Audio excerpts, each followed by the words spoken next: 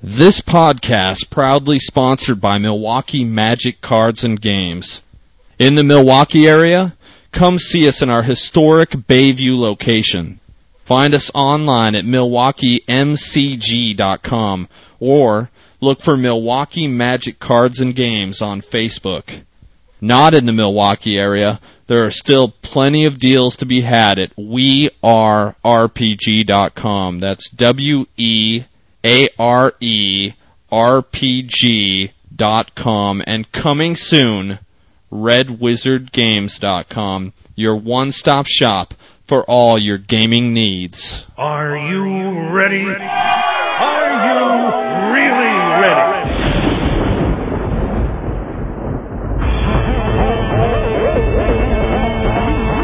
Can you dig it? Because of the obvious threat to untold numbers of citizens, and because of the crisis which is even now developing, this radio station will remain on the air day and night. Can't be happening, man. It can't be happening. The wave of murder which is sweeping the eastern third of the nation is being committed by creatures who feast upon the flesh of their victims. That's it, man. Game over, man. Game over. Hail to the king, baby. What is up, everyone? Welcome to episode number 16 of Mana Screwed. I am Tangent. With me, as always, is the Beamy. Good evening. And once again, joining us, we have Ben. What's up? All right, and we also have the Sandwich. What's up? Cool. So we are here once again to astound and amaze you with news and information from around the Magic universe, or just BS as always. So kick back, relax, grab a beer, because I am, and enjoy the show. So we actually do have somewhat of a schedule for you today, so that'll be a bonus for some of you out there. And even though Beamy actually has always had a schedule before, we'll actually try to adhere to it to some extent. If you want to get a hold of the show, though, we'll just throw out to reach us at manascrewed@gmail.com. And our contact information, you can find me online at TangentDYN on Magic Online, and on Twitter, TangentDYN. Beamy, you want to go ahead and throw out your contact info real quick? Both for MTGO and for Twitter, it's the Beamy. Very nice. All right, so we usually have an actual schedule. It's been brought to our attention that it might be nice to stay on one for a change. So we'll take that into consideration. I'm not sure that I'm really capable of doing that, but we'll do what we can here. And anyway, so let's get started here. We've got our Fade to Black segment, I believe. Always starting out with a little Ed Black Fade to Black segment. Yeah, and this week he's talking about a post-rotation deck. A lot of the stuff that he gives out to you guys out there is all post-rotation. Ed always looks forward. He has a very hard time looking backwards, which is why he doesn't bother him to play Extended or Vintage or Legacy, but he likes looking forward and seeing what's happening in the future, and that's why his deck this week is going to be stressing on what's going to happen after post-rotation. Okay, so standard deck post-rotation. Yes. Okay. Without the assumptions as to what's going to be in Scars of Mirrodin that he might want to change up, obviously. So. Yeah. Okay. Zendikar block and M11. Yep. Very good point. Thank you. You're welcome. All right, so here we'll go over this deck list that Mr. Black sent us, which is 4 Birds of Paradise, 4 Fauna Shaman, 4 Bloodghast, 4 Vengevine, 4 or Vagina Vine, depending on who you are and what you want to call it, 4 Squadron Hawk, 3 Baneslayer, 3 Core Hookmaster, 3 Condemn, 3 Emerge Unscathed, 1 Obstinate Baloth, 1 Core Sanctifiers, 1 Mold Shambler, 1 Core Skyfisher. The land base is 3 Marsh Flats, 3 Verdant Catacombs, 4 Sun Petal Grove, 1 Serigi Steppe. Said Jerry. He spelled it wrong. Oh, okay. 2 Swamps, Said Jerry. 7 Forests, 6 Plains. So there we go. That's the deck list. I think it sounds pretty good. Obviously, using Fauna Shamans to ditch Vengevine into the graveyard, and or Bloodghast for that matter. And basically, you can just keep ditching stuff into the graveyard, and then putting out creatures and getting your Vengevine and Bloodghast back out of the graveyard. So. Yeah, I was actually just loaded this into Lackey and was playing its sandwich here just a few minutes ago. And it ran fairly well. You know, at first I'm thinking those Squadron Hawks just seemed like, why bother? But as soon as you start discarding a Vengevine and grabbing more Vengevines or a Baneslayer Angel, it's pretty nice. Well, yeah, exactly. I mean, so you think that after playing it that the Squadron Hawks are unnecessary, or do you understand the point? Well, no, they actually helped out quite a bit, because you get 3 more in your hand, so you just really get some extra crap to discard. Plus, if they're easy to cast, 2 of them in a turn to get Vengevine out of the graveyard. Well, exactly. See, I mean, right off the bat. Right. And once I started playing it, I realized that was pretty nice. Oh yeah, it felt a little spread thin as far as colors go. I was stuck on mana a lot. There's pretty much, it's almost impossible to get the 2 black to actually hard cast Bloodghast. And you don't think that just is because you suck balls? It actually. Well, there's only 4 Fauna Shamans, right? So pretty much he's got a target on his head as soon as he comes out. But you understand that the Squadron Hawk himself can basically act as the Fauna Shaman in getting stuff into the graveyard, though, right? So you discard immediately. Yeah, right. Exactly. So, I mean, there is other ways to get stuff in the graveyard as long as you have some of that stuff in your opening hand. Right. But one good thing about the deck is it's highly, highly aggressive, and it constantly makes you... like you said, if you want to kill a Fauna Shaman right away, that's fine, but he's got 4 of them. So you have to make decisions quickly on what you're going to use removal on. Still only 4 of them. I mean, if you take out the Fauna Shaman, what are you left with? I mean, you can core Hookmaster and try to slow the game down, or just pull out a bunch of Squadron Hawks, or... Here's one thing you're left with. I don't know if you know this or not, but Vengevine, it costs 4. And it's one of the best cards one of the best cards in the game, dude. It's an amazing card. It can win by itself because it's so good. That's one of the things you got going for it. Not to mention, I guess I shouldn't say not to mention, but one thing I was going to ask is 1 Obstinate Baloth. What's the significance of the 1? Discard. It's right, but why? Discard? Right, no, I know exactly what it is, but I'm just, I mean, I'm wondering how often you figure if you've only got 1 in there for discard, how often do you think you're going to come across that 1? Or you get to fish them up. That's the whole point. Is you get to fish them up to do it. So if you know they're playing lightning or something, you can just toss it up in your hand and I guess I just want to. I'd want to. It's kind of got the tools there to kind of grab whichever particular one you're trying to do. Right. The Skyfisher was definitely great. It's like you could just pretty much trigger the Vengevines all day long if you wanted to. Yeah. Yeah, that's true, man. Yeah.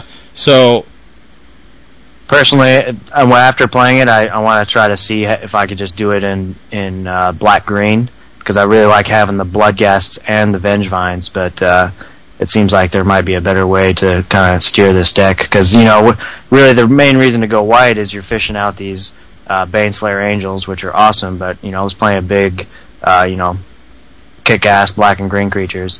The only other reason I really see is the Squadron Hawks. Right. Which are nice to get that extra card thing, but there might be some other kind of way to gain. Well, it's also the Skyfisher, right? So you won't get the Skyfisher in there.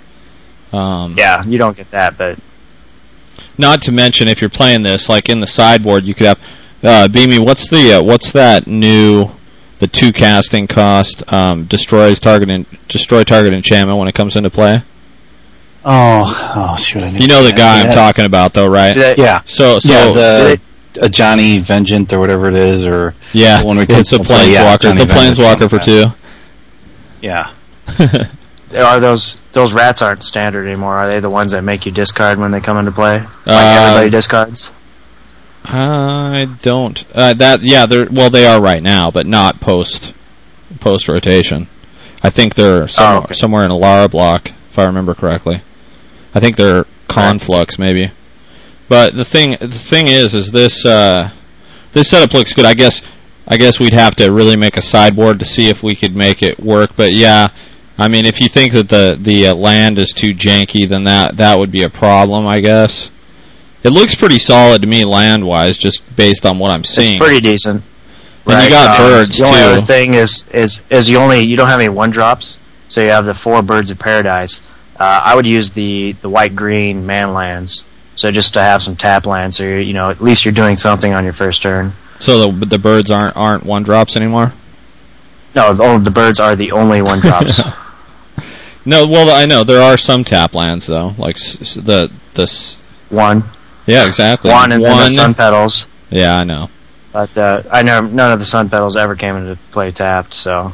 Yeah, they need the what's the Doran's land? That's what they need. Wildwood or something. What was that? Stirring Wildwood, the no. 3/4 green, white. No. The green. That's green, what I'm talking about. Green, black, white land. Anyway, it's not legal anymore. It's like Lorwyn or Morningtide or whatever. But yeah. So that's cool. I mean, it's a sweet deck though. And the thing is, it was fun. I really like the Fauna Shaman action. He's only 2, so he's better than some of the other guys like that. And again, go ahead, please. I think the one advantage of this deck is that until you get the Baneslayer Angel, everything else is really low casting cost. And if you do get mana screwed, you can play most of your deck. Yeah, the biggest problem is I got stuck with a Vengevine and never got my second green out, and I got stuck on like 2 Bloodghasts in my hand with 1, or I didn't have any black.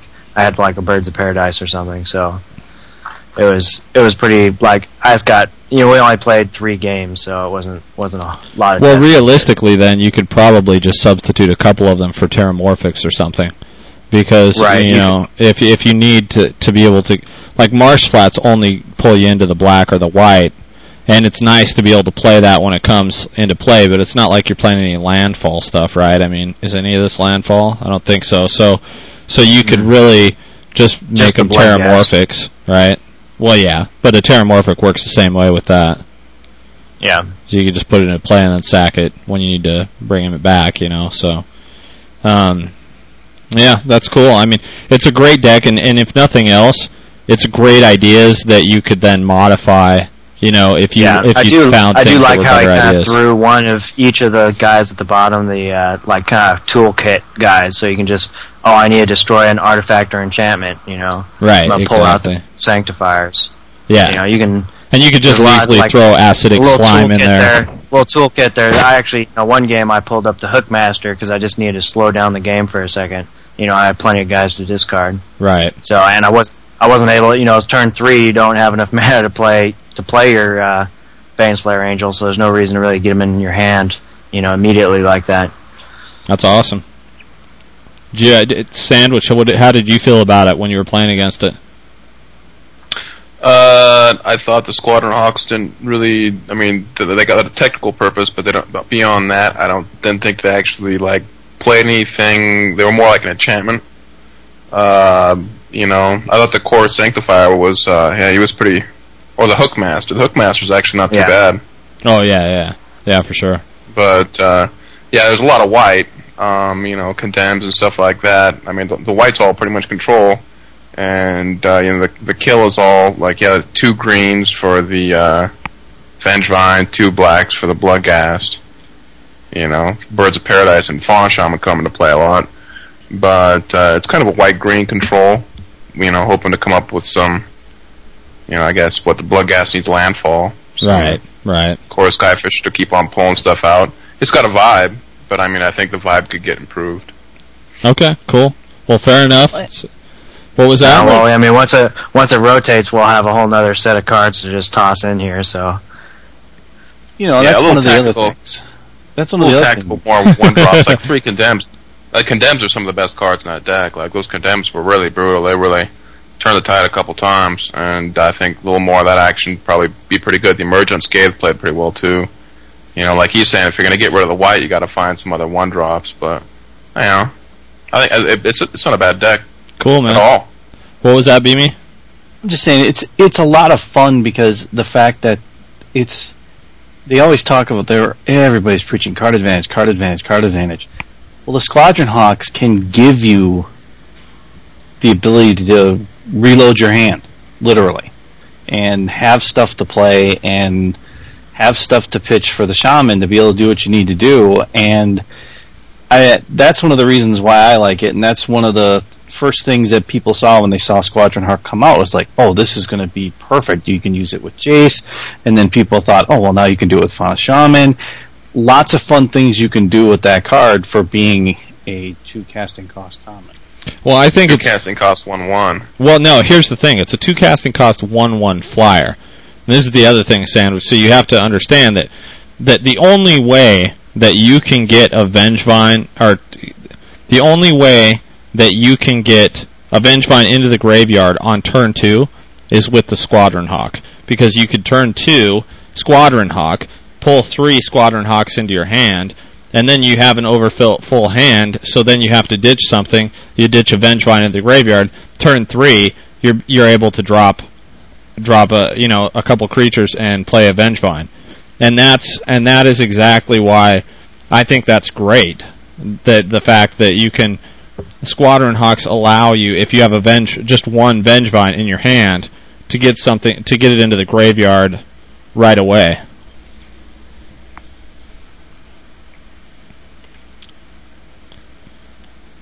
Uncomfortable silence. Yeah, I was just trying to make you guys feel all weird in that certain area with that whole description there. So, you don't even have to do that to make us feel weird.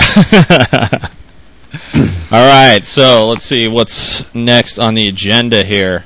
Looks like, are we done? I mean, it's a great deck, and definitely Ed once again. Yeah, so I'll definitely keep my eye on it. I like those Fauna Shamans a lot. I love those things, man. Pretty tricky. So emails, deck thoughts. That seems to be where we're the going emails now. we got this week, and plus the gentleman who sent in his deck to us to mull over. Right. So email for this week we have.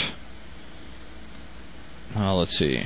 Okay, this is from Cortland Baudreau. Did you guys get this deck that I emailed to you? Okay. Anyway. Yeah. Oh, yeah. Blizzball, Persecutor, and Vampire Hexmage. Yeah. I think so. Yeah. So Leech.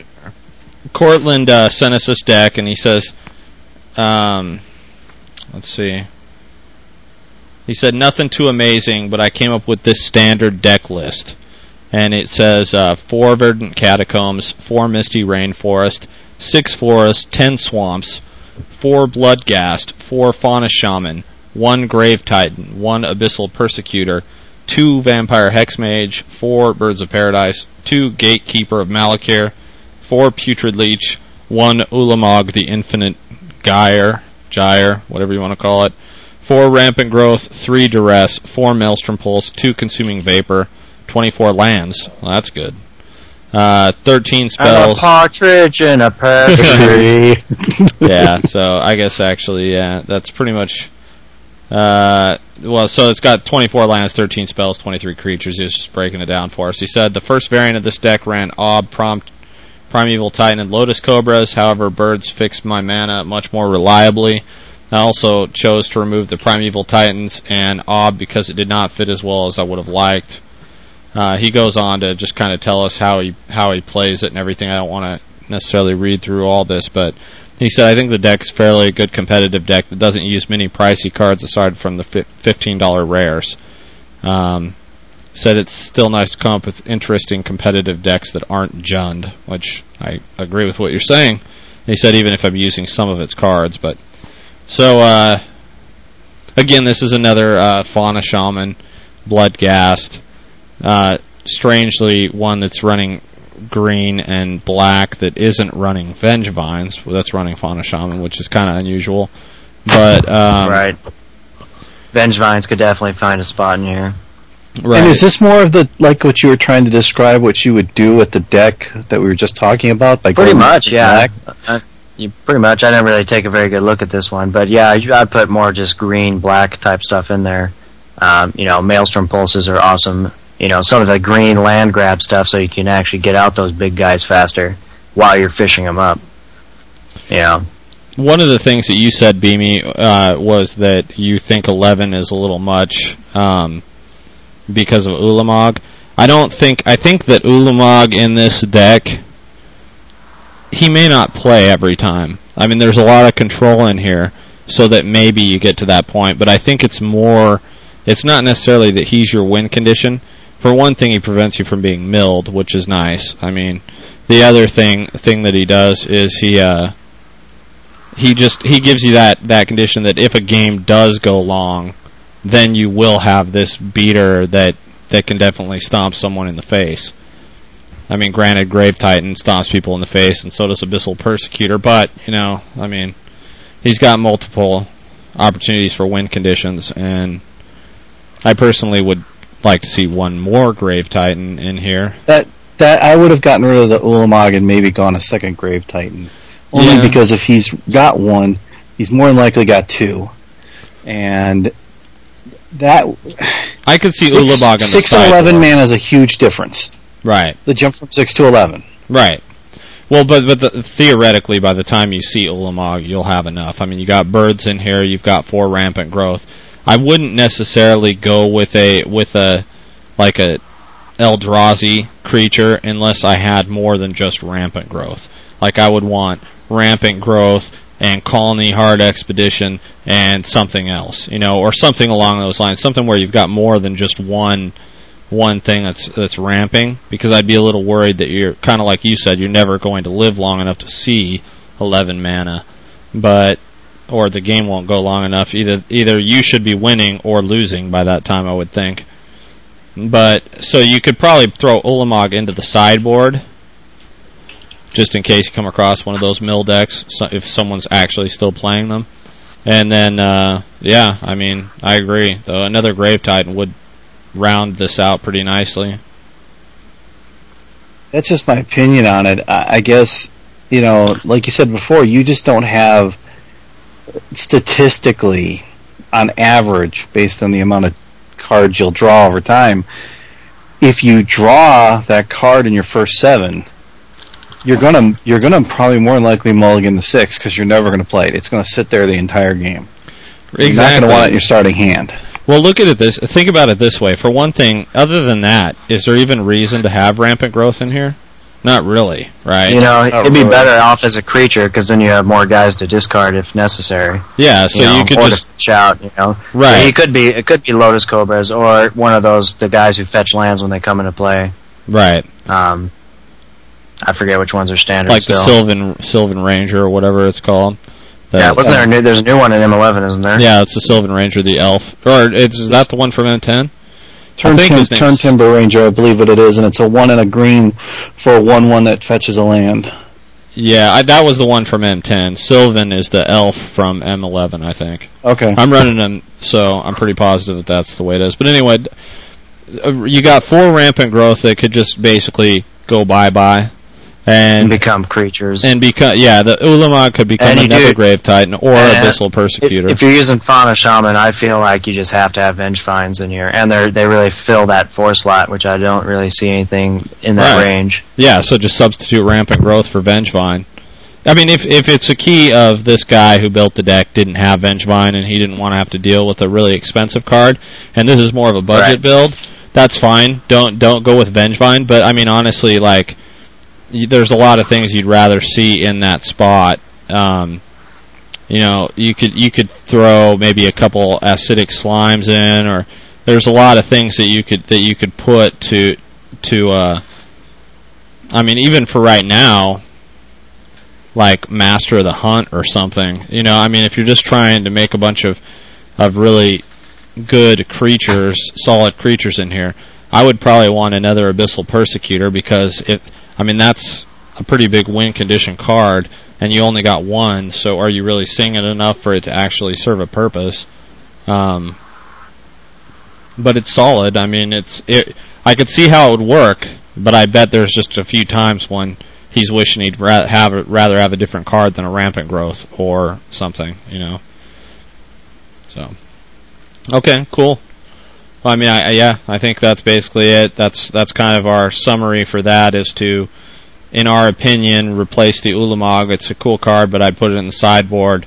4 rampant growth, just take those out, put different, like, maybe 4-drop creatures in. And those Borderland Rangers for 3. That's Battlefield. Borderland Ranger's the one that was from M10. That's the one I was thinking of. So you may be right about that. But yeah, anyway, so okay. So we've got just find something. I mean, do you really need in this something to find more mana? What do you? I don't know. It doesn't seem like it to me. Well, you're trying to you want your Grave Titans out. I mean, when you fish out the guys. You've got birds. Turn 3, you start fishing up creatures. With the shaman. So.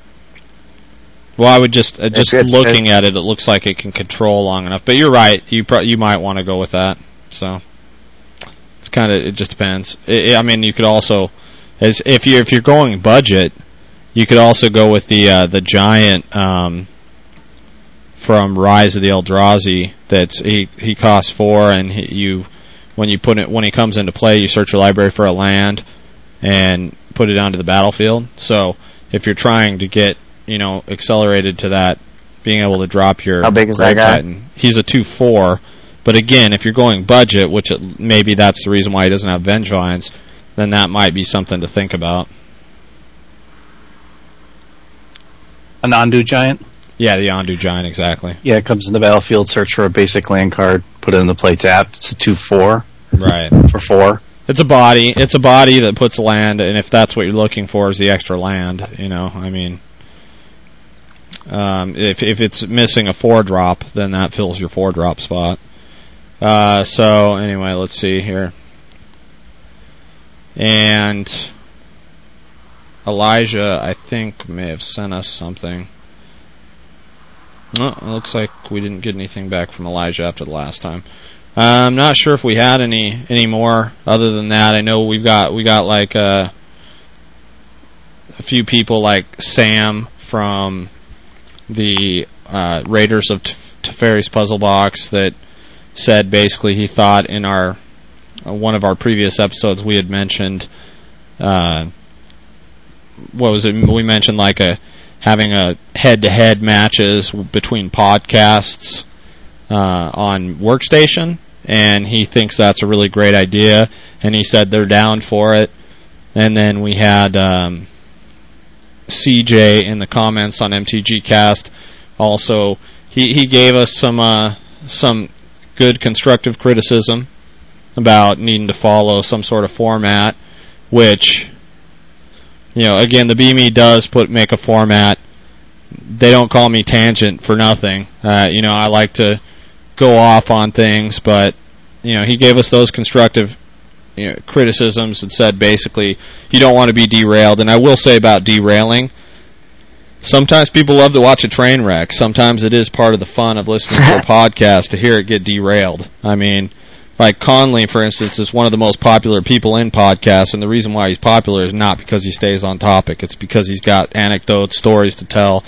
He's just generally an interesting person, and he's constantly derailing things, and it's awesome. And that's one of the reasons why we all love Conley. If you did not hear this week's Monday Night Magic, talk about Conley going off the track. But that's what I'm saying. Like, that's what people love.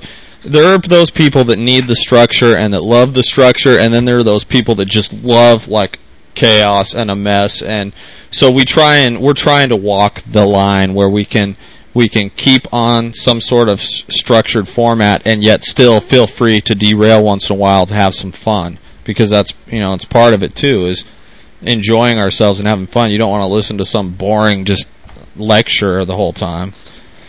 I gotta warn you. All I gotta warn you is, I am never going to twist myself in bed again.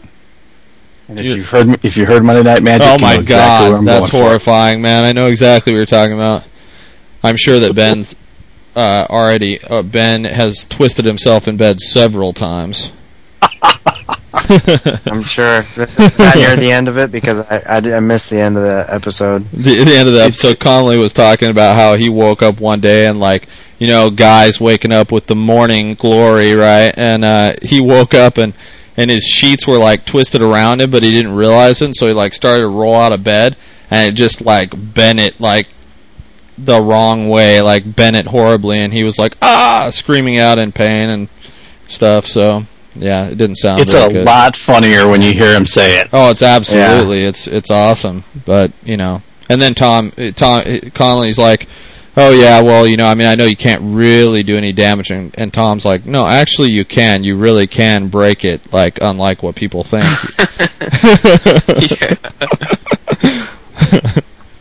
So that's why they call them broke dicks. Yeah, exactly.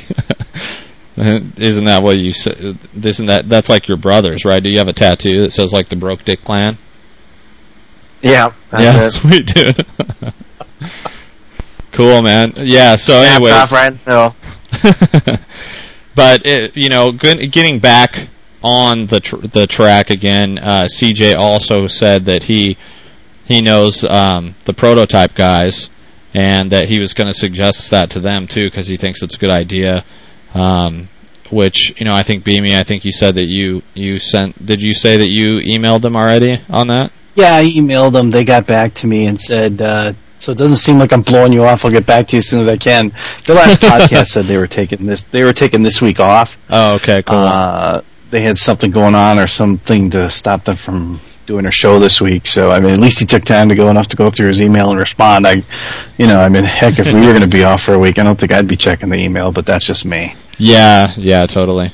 I guess I should also note that that it seems that Ultima 66 and us have resolved our differences for the most part, and he seemed, you know, after the initial explosion that happened on the last episode, everything cooled down and there was pretty reasonable discussion going on, so that was cool. Well, you noticed he calmed down as soon as we brought back the original two. Yeah, exactly. Well, I mean, 4 of us are together now. He seems to be cool with it, which is good. I'm good with that. You know? Yeah, totally, man. I agree. With that. What was that? So I'm good with that. Are you? I'm glad, Yeah. Sandwich. People better be glad or be good with you, Sandwich man. You're the man, dude. Oh yeah, The Sandwich Man. The Sandwich Man with mayonnaise. Sandwich Man. He spreads mayonnaise Sandwich all Man. over his body. All right, so let's see here. What do we got going on now? I really should stop actually moving off of the schedule because it does kind of cause me to get distracted here. All right, so I guess we're going on now. Is there anything else that we were going to talk about? Deck thoughts? Any other ideas or comments about any of that stuff we've talked about before I move on? Good. Putrid Leech is the shit. Played GOP's the shit. Plated Geopede and Putrid Leech. Good call, dude. Was there a plated Geopede in those? Or are you just randomly I just love that kind of fucking crazy ass fucking +2+2 shit. I just love plated GOP. I bet you do, Sandwich. All right, man. So let's see. We've got the grinder. So now Your grinder. What was that? Yeah, Your grinder. the grinder. Well, and also Ben's grinder as well. Yeah, I did. I think we both. Fine. What was that? I don't claim it. It could be your grinder. The next one we go to fine. Yeah, well, it wasn't really either of our grinder. Ben and I sat in a room with really not that many people. This grinder was actually pretty small. It was like 25 people. 15 people. No, it wasn't 15, was it? Is that all that was there? Wow. It was 15. Yeah, Okay. We couldn't even beat like half the people to get into the top Well, 8. we did top actually 15. beat half the people. We just didn't go 2-1 so that we could draw in. That's the problem. But yeah, so here's the thing. So we open our decks, and all around us, people are like, "Oh my God, Primeval Titan! Oh, and a Grave Titan! Oh, and Liliana!" And it's like, I open my sealed pool, and it's, you know, I've got Garrick, and I've got I can't remember. There was like the mitotic slime and stuff. There there was some decent cards. I had 2 Doom Blades and some pretty decent stuff in what I opened. But of course, you don't keep what you open. Pool? Oh yeah. Yeah. You don't keep what you open. So I opened some okay stuff. So I'm thinking, okay, I'm not hearing anyone really bitching hardly about what they've got, and I'm hearing all this insane stuff, Bane Slayers, and there was at least 2 decks in there that got 2 Titans in each one, and people just coming off with all this crazy stuff. So I'm getting kind of excited thinking about the fact that at least I don't have to play mine, because I had Garrett, but that was... the Primeval Titans. I open a Primeval Titan and a Sleep, all kinds of good stuff. Right, exactly. So we end up, playing, and I've actually got my deck here, which I'll go ahead and run through what the deck was real quick, just to tell you how spectacular this is compared. And I had a bomb or 2, but notice the colors that I'm playing and what seems to be missing from this. Okay, so I've got Azure Drake, the 2/4 flyer, Blinding Mage. I've got 2 Blinding Mages actually. Elixir of Immortality. Let's see.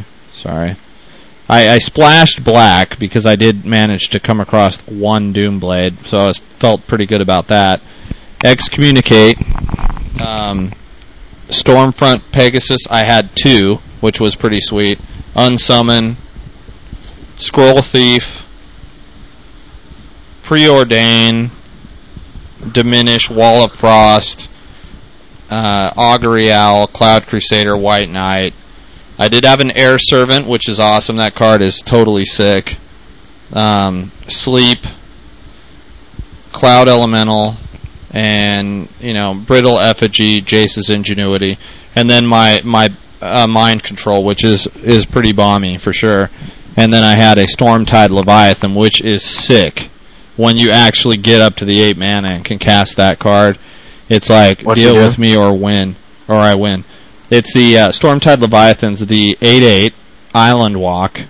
All lands or islands, in addition to their other types, creatures without flying or Island Walk can't attack. Wow. Yeah. So the thing is that card. So it's like an island sanctuary. Right. On a beast. But the problem is, of course, because you're playing sealed, there's a ton of removal out there, right? Notice I don't have any, right? So I've got all these cards, and I've got a Doomblade, and other than that, it's quasi removal, excommunicate, diminish, and unsummon. That's my removal. Also, I'm playing blue-white with no counter spells. Okay, so I had once again for the second time in these these tournaments in actual paper cards, I got a bunch of good blue cards and no counter spells at all.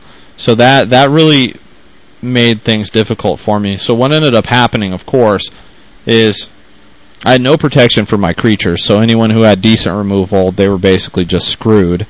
I had there's a couple cards that I can say. Now I'm not saying I didn't make mistakes. This is not an unlucky thing. I have to give this deck a little bit of credit because of the amount of flyers I had, the Blinding Mages, and the Leviathan, and even the Mind Control when it actually stuck. I actually had the ability to win some games had I not given up. This is one of those times when I had kind of a defeatist attitude because I heard all these insane decks around, and then I opened this up and I'm like, seriously? Really? Like, all this stuff's around me, and I got this crap. But I still should have made the most of it, and there's one specific game where I definitely could have beat the guy if I'd had my head in the game, but I got this, totally loser mentality, which I know I need to not do, and I was kicking myself about it immediately afterwards, because it's just look, if I paid attention to the cards, and I played the cards to the best of their ability, I still would have done okay. And I could have possibly made the top 8, and if I made the top 8, it would have been a whole new thing anyway. But, the rest of the cards that I had were just almost literally complete garbage, except for there was a couple. I did have Palace Guard, and why I didn't play him is beyond me, because I think I just didn't even realize what I had. And I got Time Reversal. That was the only mythic I got, and yeah, just really, especially in a format where everyone had these huge bombs and I didn't. I really didn't think that was a good card to play. Other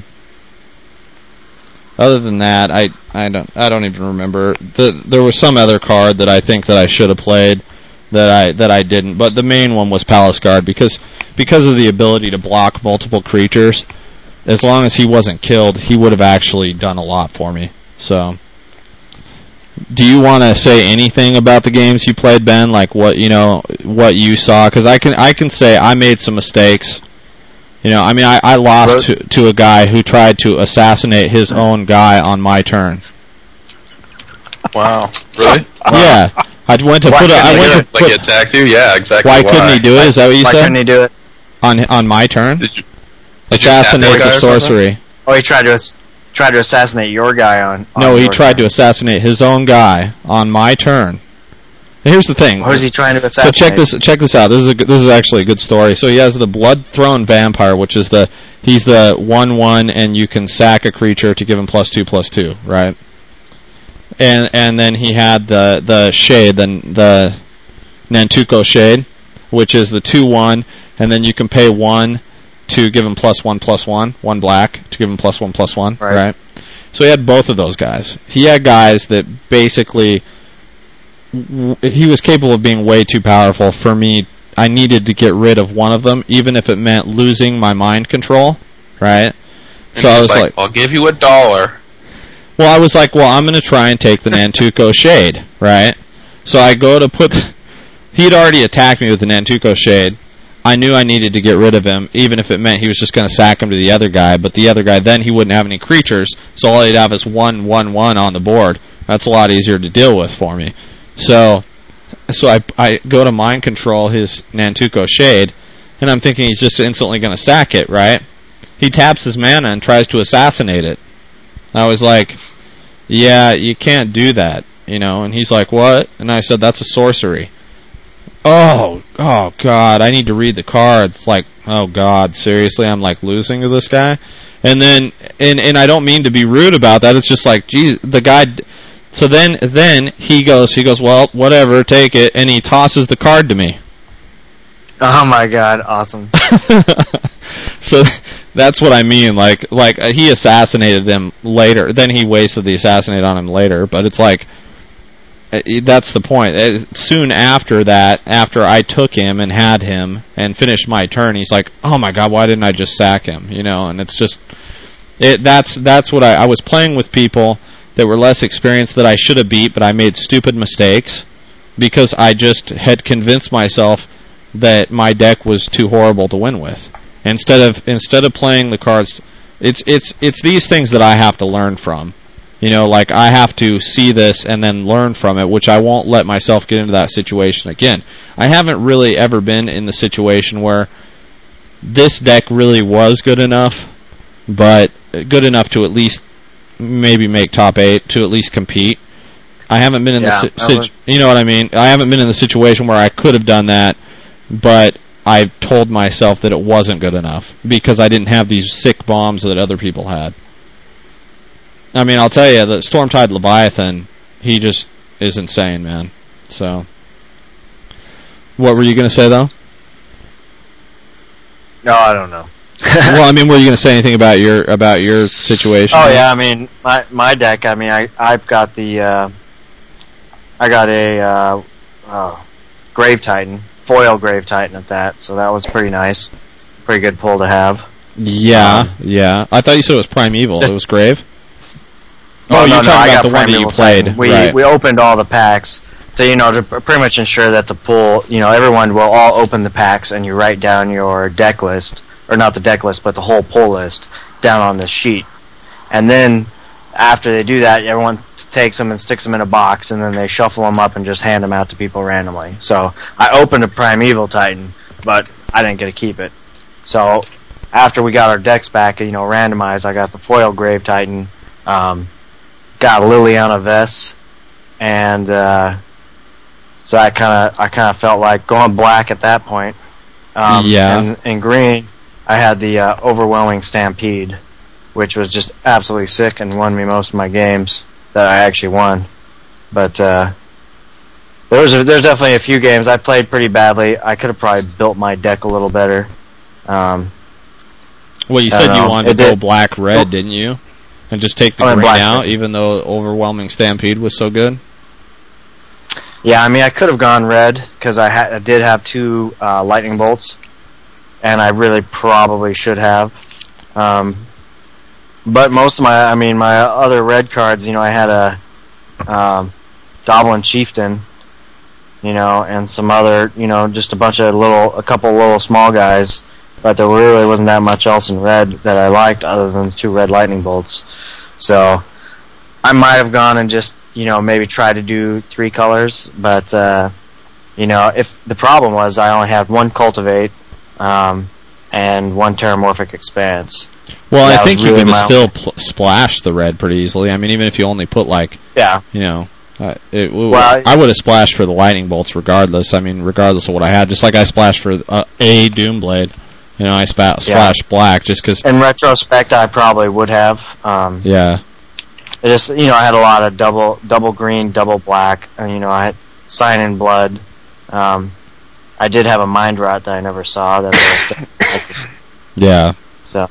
Well, that's another thing that people might not understand about these high-level events is, you go to a pre-release or a release party, and, you don't have to fill out these lists in the beginning and then get someone else's deck. But even beyond that, once you make the deck, you select the deck on the list that you're going to play, and from then on, you start each match with that. It's not like a pre-release or a release where if you decide after the first match you play, oh, God, I should have gone red.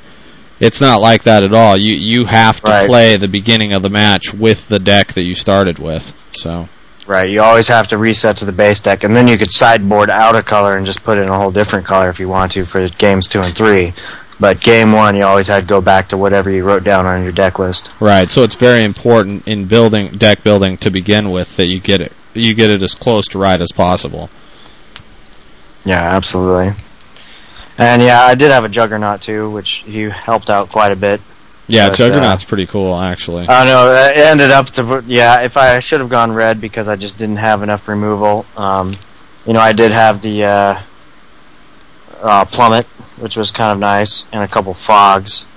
But other than that, I really didn't really have any removal. Fogs, they're not removal. I did have a Quag Sickness, which definitely kicked some ass from time to time. But in the right situation, but, most of the time I ended up having the Fog in my hand. I would just rather just throw down another 2/2 creature just to get in the way and actually kill something. Every time I use the Fog, it seemed like it's just like I'm just delaying death for one more turn. I'm not actually doing anything to improve the board. Yeah, it's not really viewed. It's not really viewed. I mean, maybe a 1-of or something. It's not really viewed as a very good card to play in general. Unless and I got 2 of them, and I probably shouldn't have played them. Yeah, I would have played 1 at most, and that only being if you suspect that you're going to be able to get the board presence to win on the next turn, and that's basically the only way that the Fog really does anything for you. Exactly. Delays death a turn if you're... In most situations, all you're doing is just drawing a different card. Right. You're like, alright, I Fog this turn and draw a different card. Right. Which again, I mean, unless there's a card in your deck that's going to win you the game next turn, it doesn't really do much of anything. Right, and I didn't really have that. Anytime I got Grave Titan out, I kicked a lot of ass. The first game I could have, or the first match, one of the games I could have definitely, if I was stampeded earlier, I actually could have stampeded earlier, and it would have been, I was thinking, I want to get another creature out. I only had 2 creatures out. I wanted to get a 3rd creature out before I stampeded. Yeah. But I should have just stampeded and got my damage in right then, rather than wait to try to get more guys out before I pushed in. Because just the timing of it. The timing of it turned out he plummeted my, I think it was a Banshee. Yeah, I think he plummeted my Nightwing Shade. Right after I popped the Overwhelming Stampede, so. Well, so check this out. On the very last game, the one that I was playing against one of those 2 brothers, the And Beamy, you'll think this is kind of interesting. Yeah, I know you listen to Limited Resources. Oh, yeah. Marshall and Ryan would definitely love this. That the very last match I played this kid who had a 60+ card deck, right? So yeah, I would have cried if I had lost, but I just demolished him the first game. I don't think he'd actually even hurt me. And the second game, he started off the game like this: turn 1, Forest, right? Hornet Sting to my face. So wow. Yeah, it's like that's how good his deck was. I mean, and that's why I said the Limited Resources guys would really love that people are not only are they playing that card, but they think it's so good that they're gonna dome you with it on the first play of the game. Yeah. So it's like if I was gonna put that card in my deck, it absolutely would not be to go to someone's dome. It would be to kill a Stormfront Pegasus or something. I don't see any other reason to have that card in the deck ever. It's just such a bad card. Well, when you're building 60-card decks in that kind of format, I mean, oh, man. Oh, yeah, it was really... I felt sorry for him because it was just... they were learning, and I directed them to not only this podcast, but just to MTGcast, and said, go on here, learn from people. There's tons of resources all over the internet. You can get a hold of a ton of them through this website. And I said, you guys, it's awesome that you're trying to learn. I've been there where I built decks that were just too big, and they were trying to learn some of the rules, and I felt bad because it was like I knew that these guys were out of place being at a grinder to begin with. They wanted to play, and I thought that was awesome. But the problem is that this grinder, this was not the people that don't know how to play. This was all people that want to go to to Grand Prix Portland. So all these guys were some of the best people around here. And it was just I'm glad that they're trying to learn, and that's why I was trying to help them. And I said, in spite of the fact that they did some things that were questionable and they didn't necessarily know all the rules, we did try and help them, and they still went there. That's the important thing. So. Floors me sometimes what you see at sometimes those events. You would think you'd see nothing but players that are ready to hit the next level. But the Magic's an amazing game where it can draw in people even for something like this that aren't the ones that are ready to go but are willing to take the chance and go out there. I mean, that's not a cheap investment. Yeah, well, it's just another Magic game. It was pretty, $30. It'd go buy 6 packs of cards. Not a very good deal exactly, but no, but I think they just wanted to play. Oh, absolutely. I mean, I would do it. I'd play on the Pro Tour if they would let me. Yeah, exactly. Because, Yeah, right. Even though I know I probably, couldn't really compete with them, it's like still. Yeah, exactly. Here to play Magic, gonna play it. So next on the agenda here, I guess we can move on since we talked for an hour on that. The TCG Player Championship Series. We have the link to that on TCG Player. And did you want to discuss that there, Beamy? Well, yes, I wanted to. We discussed that in our first podcast that we did together about that, or the second one. Second, yeah. With the big money that's coming into it, but the news that they listed some of the locations they're going to, and the closest to you is a date to be announced in Boise, Idaho. Oh, very nice. Otherwise, everything is East Coast or South or Texas, Georgia. It's kind of weird to see the locations of this. You would think Chicago's a rather large city, that they wouldn't just be hosting it, the finals there. They'd actually be having it somewhere else. They're not. It's places, Maine, Florida, New York, Vancouver gets one, New York, Louisiana, Puerto Rico gets one. Okay. Yeah. I'm a little confused by what it came up with for the thing. Now, they said there's going to be adding more dates and so on and so forth for this. The one nice thing about it is everything, again, is real friendly to the dollar amounts. I mean, the events, the sealeds are $30. Right. The $5,000 main event is a $30 fee. The drafts are $20. EDH is $20. Standard and extended are $20. Now, the Sunday sealed main event is $40, but it's a $5,000 sealed main event. Just that? Well, that's a ripoff. Oh, yeah. $40 to turn it into Panzer for $5,000. If you can guarantee me that I will make that $5,000, I will pay the $40 for sure. There is no doubt in my mind. Nothing like making your investment go up quickly. It's again, this is a very friendly, very, very friendly for all sorts of Magic players to go to, and I wish they had one closer to me than the finale, but as of now they don't. But I mean, they make it. They're offering everything. There's going to be vendors. There's going to be able to buy and sell cards. You'll be able to do basically anything you'd want to do in Magic, and you'd learn. There's lots of free demos and learn how to play and keep your deck good and all sorts of fun stuff they're offering. That it is awesome, and actually the Vancouver, BC one is actually just as close to me as the Boise one is, maybe even a little closer. So there's a possibility of even doing that one. But yeah, in general though, this is really amazing that they've put this together. And even if you're not able to go to every single one of these, just the fact that we now have this many more tournaments available. You know, if you're able to hit Star City Games tournaments, you're able to hit the Grand Prix and things.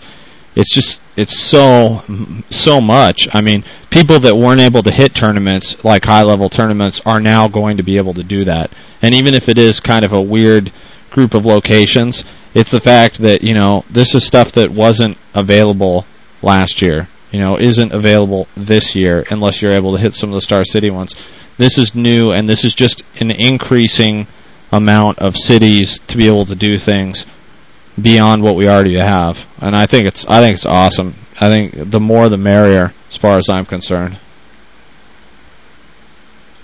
I can't possibly argue with that, but that's basically what I want to talk about with that. And you can go to tcgplayer.com and look up the tournament series, more information there on that, and they will be updating that as they get more sites confirmed for it. Awesome. So now we all wanted to talk about our good friends at Mana Deprived. There was an article by Noah Long regarding his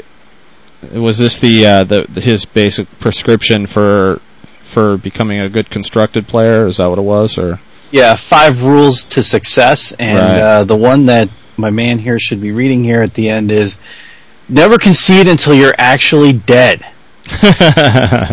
Or I'm sorry, rule number 4, tilting is all in your head. The tilting, yes, which I actually did respond to that, saying, yes, I know I need to not do that. I don't concede until I'm dead.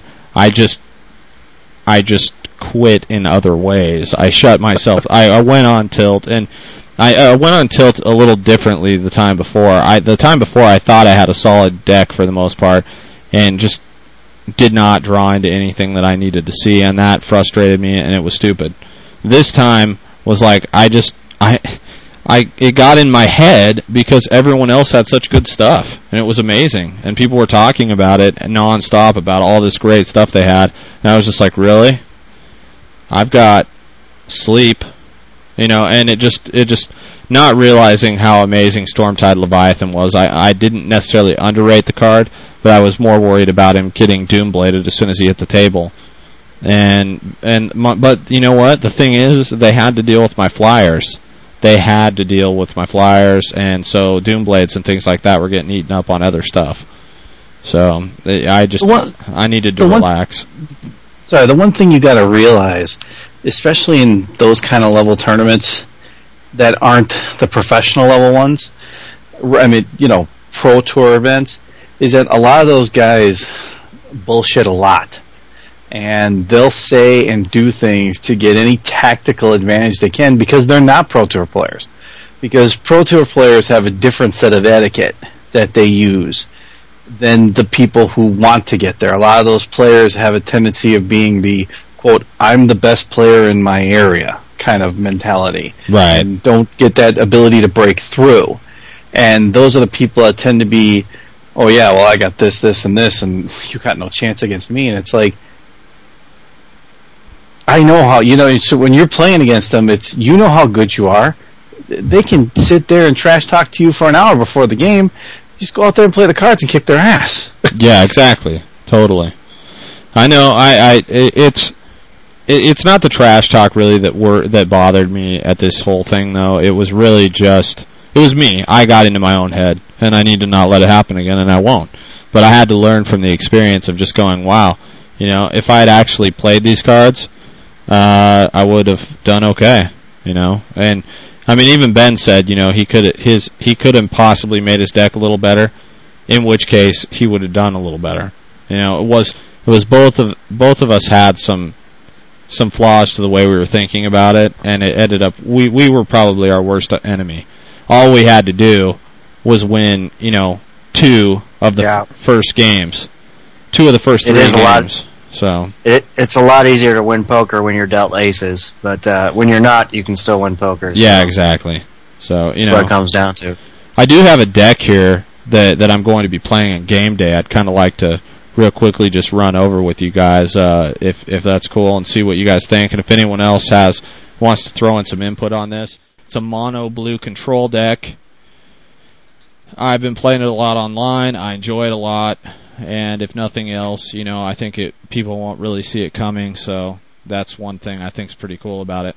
I'm running 2 Leyline of Anticipation, 4 Domestication, 3 Mind Control, 4 4C, 4 Mana Link, 1 Jace's Ingenuity, 3 Aether Adept, 4 Preordain, 1 Elixir of Immortality, 3 Calcite Snapper, which I kind of want to bump up to 4, just because, as stupid as that card is, it's awesome. 2 Sphinx of Dwar Isle, 4 Deprive, 1 Conundrum Sphinx, and then I'm just, as far as land goes, I'm running 4 Halimar Depths, 2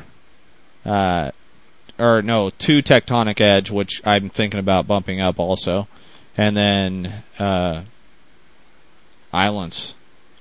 Lots of islands. And then in the sideboard I've got 2 Brittle Effigy, 4 Narcolepsy, 3 Negate, one additional Sphinx of Dwar Isle, just in case I want to pull the Conundrum Sphinx out and replace it with the 3rd Sphinx of Dwar Isle anyway. 3 Flash Freeze, 2 Negate, 2 Into the Royal. So basically the whole idea is to obviously hold them off with counter spells to begin with, using Preordain and 4C to scry into the cards I need to, and then also obviously I'm hoping to get a Leyline out. And the thing is contrary to what a lot of people think, the Leyline isn't a bad card to seed later, because if when I get up to 6 mana, say, I can drop the Leyline and still leave counter magic open, and from then on, it's really hard to get me out of control in the game, because I can start casting all my spells on their turn, so they can attack and I can domesticate in response, or use a mind control in response, or drop a Sphinx of Dwar Isle in response.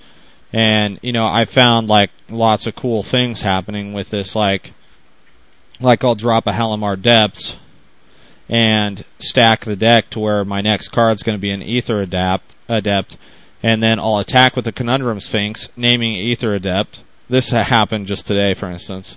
And so I get the Aether Adept into my hand, and then because I have Leyline of Anticipation into play, I cast the Aether Adept, return one of their creatures back to their hand, and then it's just there's just so much that I can do with Leyline of Anticipation. And the fact I can domesticate and use mind control, and all this stuff happens on their turn.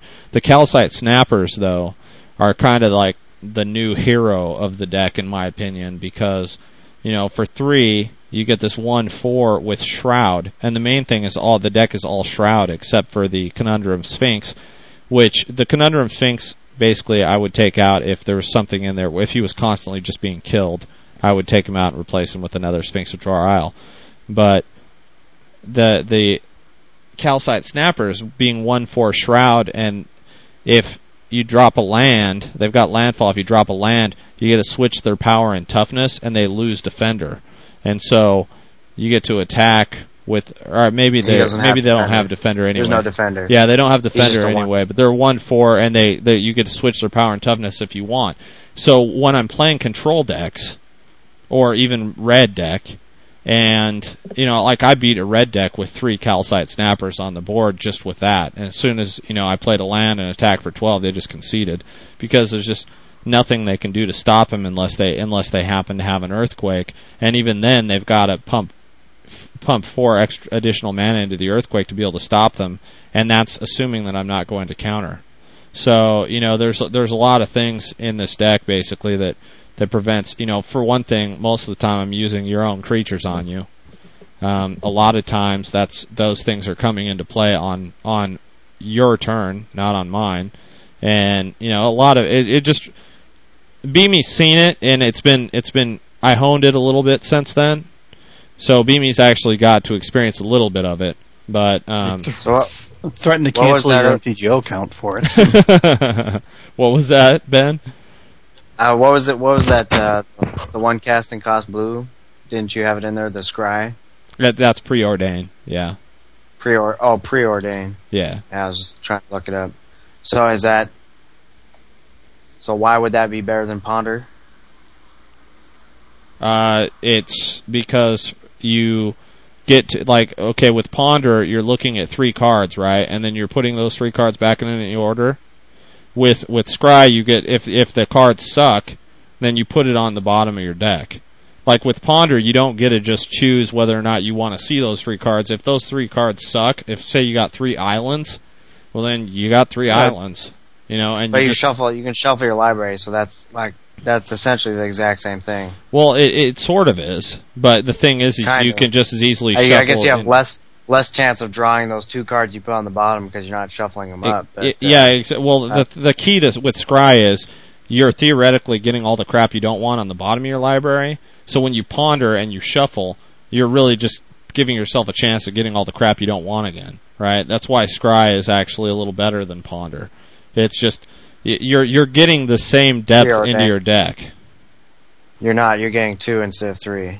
No, because if you put those 2 on the bottom of your deck, then you draw the 3rd card. It's 3 either way. Right. I mean, it can be 3 if you want it to be. Well, this Ponder's 3 or 4 though. Preordain's 2 or 3. Well, no, Ponder's 3 or 1. Right? Because you shuffle. You don't take those cards and put them on the bottom that you didn't want. They're shuffled into your deck. So it's 3 or 1 into your deck. Because you don't know what you're going to... I mean, you could just as easily shuffle those 3 cards back right onto the top again. That's essentially the same thing you get with Preordain. I mean, you're the odds, the odds of getting those 2 cards back is pretty low. Yeah, I mean, I guess, man, I don't know. I think most people are chance to actually get the other cards. I understand the odds behind it, but it just seems like Ponder lets you look at 3 cards, and you could go for the 4th if you don't like any of them. Yeah, I know. I don't know, man. All All I could say is... I guess with Ponder, if you do want one, then you can't get rid of the other two that you don't like. Exactly. You know, that's... But still... No, I mean, man, trust me. Use them. Use Scry. Scry is just better than Ponder. It just is. I mean, I'm not the only one that's using... Well, I'm saying Scry. Yeah, I'm saying Scry as a utility though is better than what you do on Ponder. Scry's cool, but that's not what we're talking about. We're talking about Preordain is Scry. Scry 2, draw 1. Right.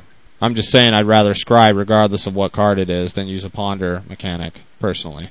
Like Ponder's cool, but I think Preordain's better. It's a better mechanic, but you get less efficiency out of it. Like not necessarily. Like Ponder lets you look at 4 cards. If first 3 you don't like any of them, you can go for that 4th one. Preordained, you get to look at 3 cards. Yeah, but you're guaranteeing you don't see. I'm just saying. I know what you're saying, but I think like efficiency-wise, it's still preordained still has a little bit of an edge. I mean, Beamy, have you seen anyone using Ponder over preordained since preordained came out?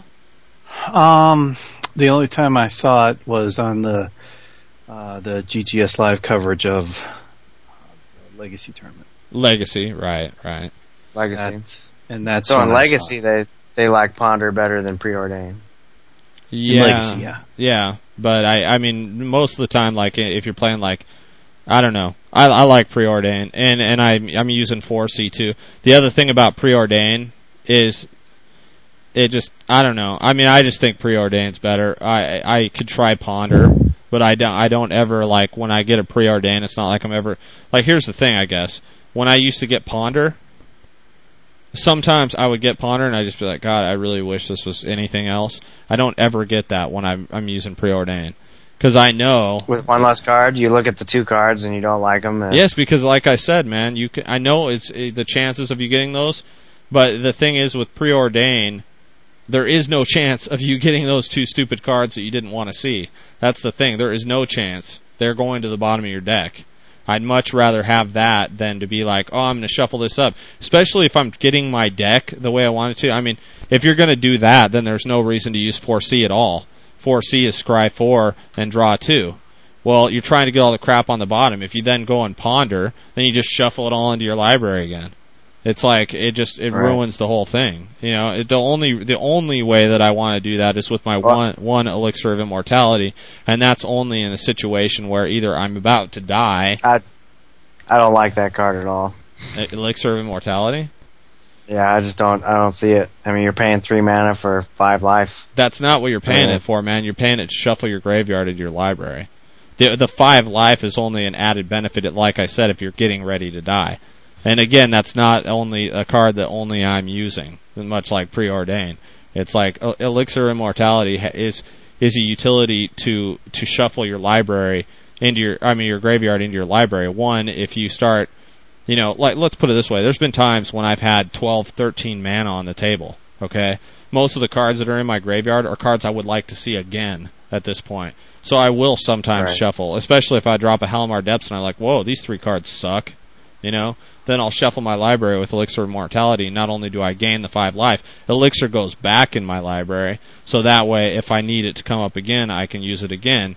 And people that are trying to either mill you or discard decks and things like that, you keep your stuff going back into your library. So I mean, it's a one of and no more than a one of. I wouldn't put like 6 of them in my deck. You know what I mean?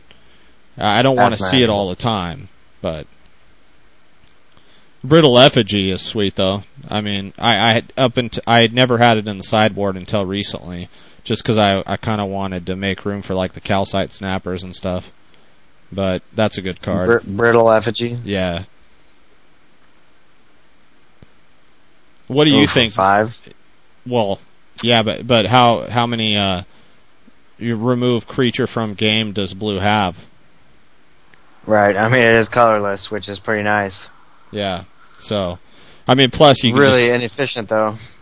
Not necessarily, man. You put it compared to your 8, mind control effects. I don't know. Seems alright. But he's looking for toolbox cards. I really think that's what I think he's doing with those. He's filling out the deck with utility cards that can help him in a sticky situation. It's mono blue, right? Yeah, that's the main thing. Go monocolor, you really have to try to find something that's going to be able to fit in there that, fulfills what the other color would have normally fulfilled. Right.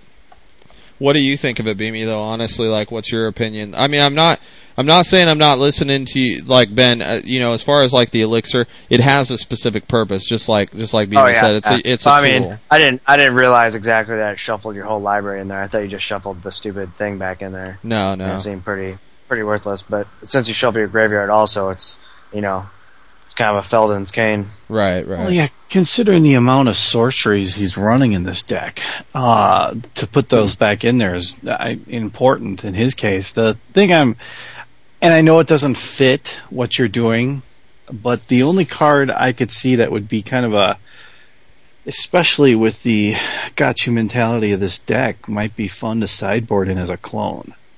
And I say that only because if he pulls out something with a haste, you can clone it and kill it instantly.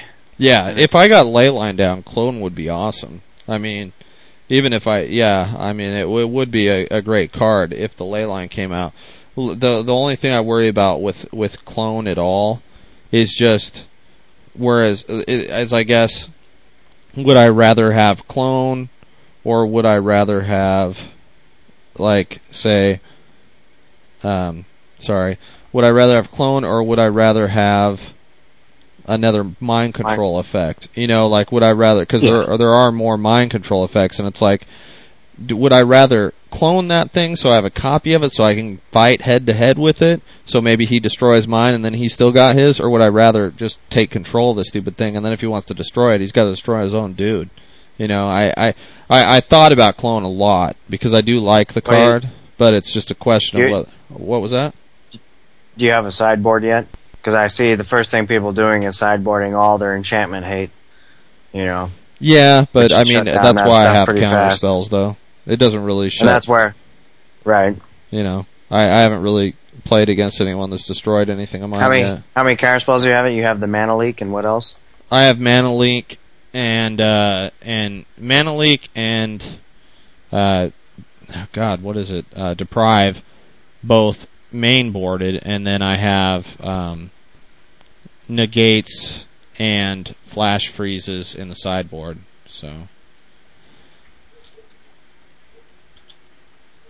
if I do come across anything else outside of ridiculous, any other draw ability, like a temp bell, or I thought about that too, and it's kind of the same situation as like, do I really want to give them more cards or not? I don't know. A Jace. It may be like a plain old Jace. I have thought about that too. Jace, Bellerin, just because then it'll also shut down other people's Jace, the Mind Sculptor, you know, because then they if they play it, they've got to either drop their own Jace first, or you know, they've got to Oblivion Ring my Jace or something. So I have thought about that too.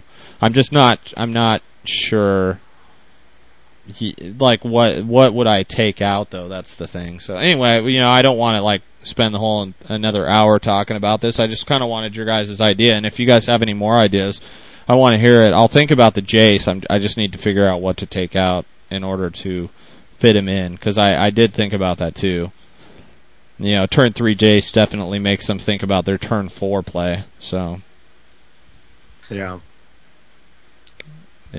Well, if it works as well as it did against me, it should do wonderful. But you know, then again, it's actually improved a little bit. No, it's improved a little bit since then too. I mean, it sounds stupid, but those calcite snappers are awesome. I mean, I didn't. They seem, I don't know. That's the turtle, right? Who swaps 4/1 for or 1/4 for 4/1. Right. You know what stops them is any 1/1 creature. Well, from attacking. That's what I think. From attacking, but I don't need to. Remember, I don't need to attack with them. They're blockers that can attack if someone doesn't have creatures on the board. That's all they are, man. They're blockers. They're walls. What other creatures do you have? I have Ether Adepts, which again can bounce that 1/1 creature. I've multiple times bounced. What was that? It's the Ether Adept's awesome. Yeah, I've multiple times bounced even Sapperling tokens out of the way so that the Calcite Snapper can get through. And then, most importantly, it's my, mind controls and domestications. It's like whatever creature I have is whatever creature they have. So I mean, I've stolen Sun Titans. I've stolen like all of Beamy's. Was it vampires? Yes. I've stolen just ridiculous Vampire Nocturnus, and then followed by a vampire, a Malakir Blood Witch, and it's whatever creatures they have. That's the creature that I have that's going to attack and win. And if all else fails, then it comes down to my Sphinx of Jor Isles. The key is that the creatures that I do have Shroud. So the only way they're going to get rid of them is with a really pumped up, Earthquake or Wrath of God. And I'm hoping that by the time that I have these creatures into play, that, like if I know they're playing Wrath, I won't drop a turn 3 Calcite Snapper unless I'm going to have turn 4 first, because I don't want them to Wrath, to Day of Judgment, my cards away. I will be able to play some sort of counterspell to stop that if that's what I want to do. The Calcite Snappers give me the early opportunity to be able to kill like Mind Sculptor and things like that. A lot of those decks don't have a real early game other than a couple walls, and these things kill walls. So, that's the key, is like I needed a creature that can do damage early to those decks that just try and control you in the beginning. Like blue-white control. All they try and do is drop Oblivion Rings and stuff like that on you in the beginning to try and keep your creatures down. Eventually, Day of Judgment you. They'll be dropping Jace the Mind Sculptors and things like that. But the key is these things can't be bounced by Jace the Mind Sculptor. They can't be hit by Oblivion Rings. The only thing that blue-white control can do to those guys is hit them with a Day of Judgment. And that's why it's so. I wanted that Shroud, and it works perfectly for what I needed it for. And that being said, about it. Sounds pretty cool. Okay. Yeah, I don't think anyone's going to see it coming, so you're probably going to you at least get that factor in. Yeah, exactly. I mean, that's the main thing. I just, I just kind of wanted to take something that was a little bit rogue and try it out down there. So we'll see how it goes. Probably the only mono blue deck without Jace the Mind Sculptors. Yay! I've got that going for me. All right. Without the $100 card in your deck. Right. Well, Jace the Mind Sculptor can kiss my pasty white ass. How about that? Sounds good. Yeah, well, I know normally that would be you, but, not tonight. Yeah, I'll let Jace sneak in there for one. little smooch. All right, cool. Well, hey, so what else do we got going on? Because I accidentally closed my deal here. I think that was about it, wasn't it? Yeah, we want to talk about the teas we've been talking about all along since you've been bringing it up. Oh, yeah. Well, first of all, I can talk about the contest for this. Yes. As we are going to be starting up a website, a Mana Screwed website, and we'll have some blogs and information, but we'll also have a ton of links for people out there, kind of a one-stop resource where we'll link to all the information out there. So players that don't know where to find things can go to the Mana Screwed website, and we'll have links there to everything, every resource that we know to be able to find information out there, and other things, podcasts and video blogs or video podcasts or whatever. But the thing that we have right now is we want to introduce is this contest where we need a logo. We need some sort of graphic logo image for Mana Screwed Podcast. And it can be anything that you guys want to come up with in your head. I don't want to just leave this open to, graphic designers. I want to have it open and available to everyone. Now, the winning person, who obviously it will hopefully be a pretty good graphic design, the winning person would get their choice of either 2 slightly used Mox Diamonds or 2 Elspeth Knight Errant. That's the winner of that we decide to actually use the logo. The only stipulation is that we will give them credit for the logo, but that needs to be our logo, so we get to use the logo without any big controversy afterwards. Just we're doing this. We don't have anyone who can design graphics, so we need a logo. And anyone can join. You can draw a logo on a napkin and take a picture of it. Anyone can join. The winner of, we'll do like a random drawing for anyone that for anyone that doesn't make the initial, that doesn't win the first thing. We'll do a random drawing for the rest of the people, and you will win whichever prize the winner does not pick. So, if they choose Mox Diamonds, then you win 2 Elspeths. If they choose Elspeths, you win 2 Mox Diamonds. And Are employees of the show currently eligible to be in this competition? Absolutely. Even me. No, I'm just kidding. So yeah, feel free. Do whatever. If you want to scribble something on a napkin, I guarantee you that it will be fair. So, if the Beamy enters the drawing or whatever, then I'll throw his number in the garbage, or throw his name in the garbage or something, so that he can't possibly win. Just to make things fair for everyone else. But I'm just kidding, man. No, you should have this is my idea, so you should anyone who wants to enter will get put in. And just submit your entry to manascrewed@gmail.com. Again, don't feel like you have to be some major graphics designer to be able to enter. Just do whatever you want, but hopefully we'll get some really, really solid entries so that we can actually have a logo. As long as we get, something where we can actually put it on a web page and be proud of it, we will be happy. And if you just want to do it just for the fun of doing it, then do it. And do whatever you want, and we will take a look at it and get back to you. We'll go ahead and I don't know. We'll probably let this go for a couple weeks. If we haven't got any entries, obviously we'll let it go for a couple more. But hopefully we get some people interested. Again, either 2 Mox Diamonds or 2 Elspeth Knight Errant. The Mox Diamonds are a little bit older.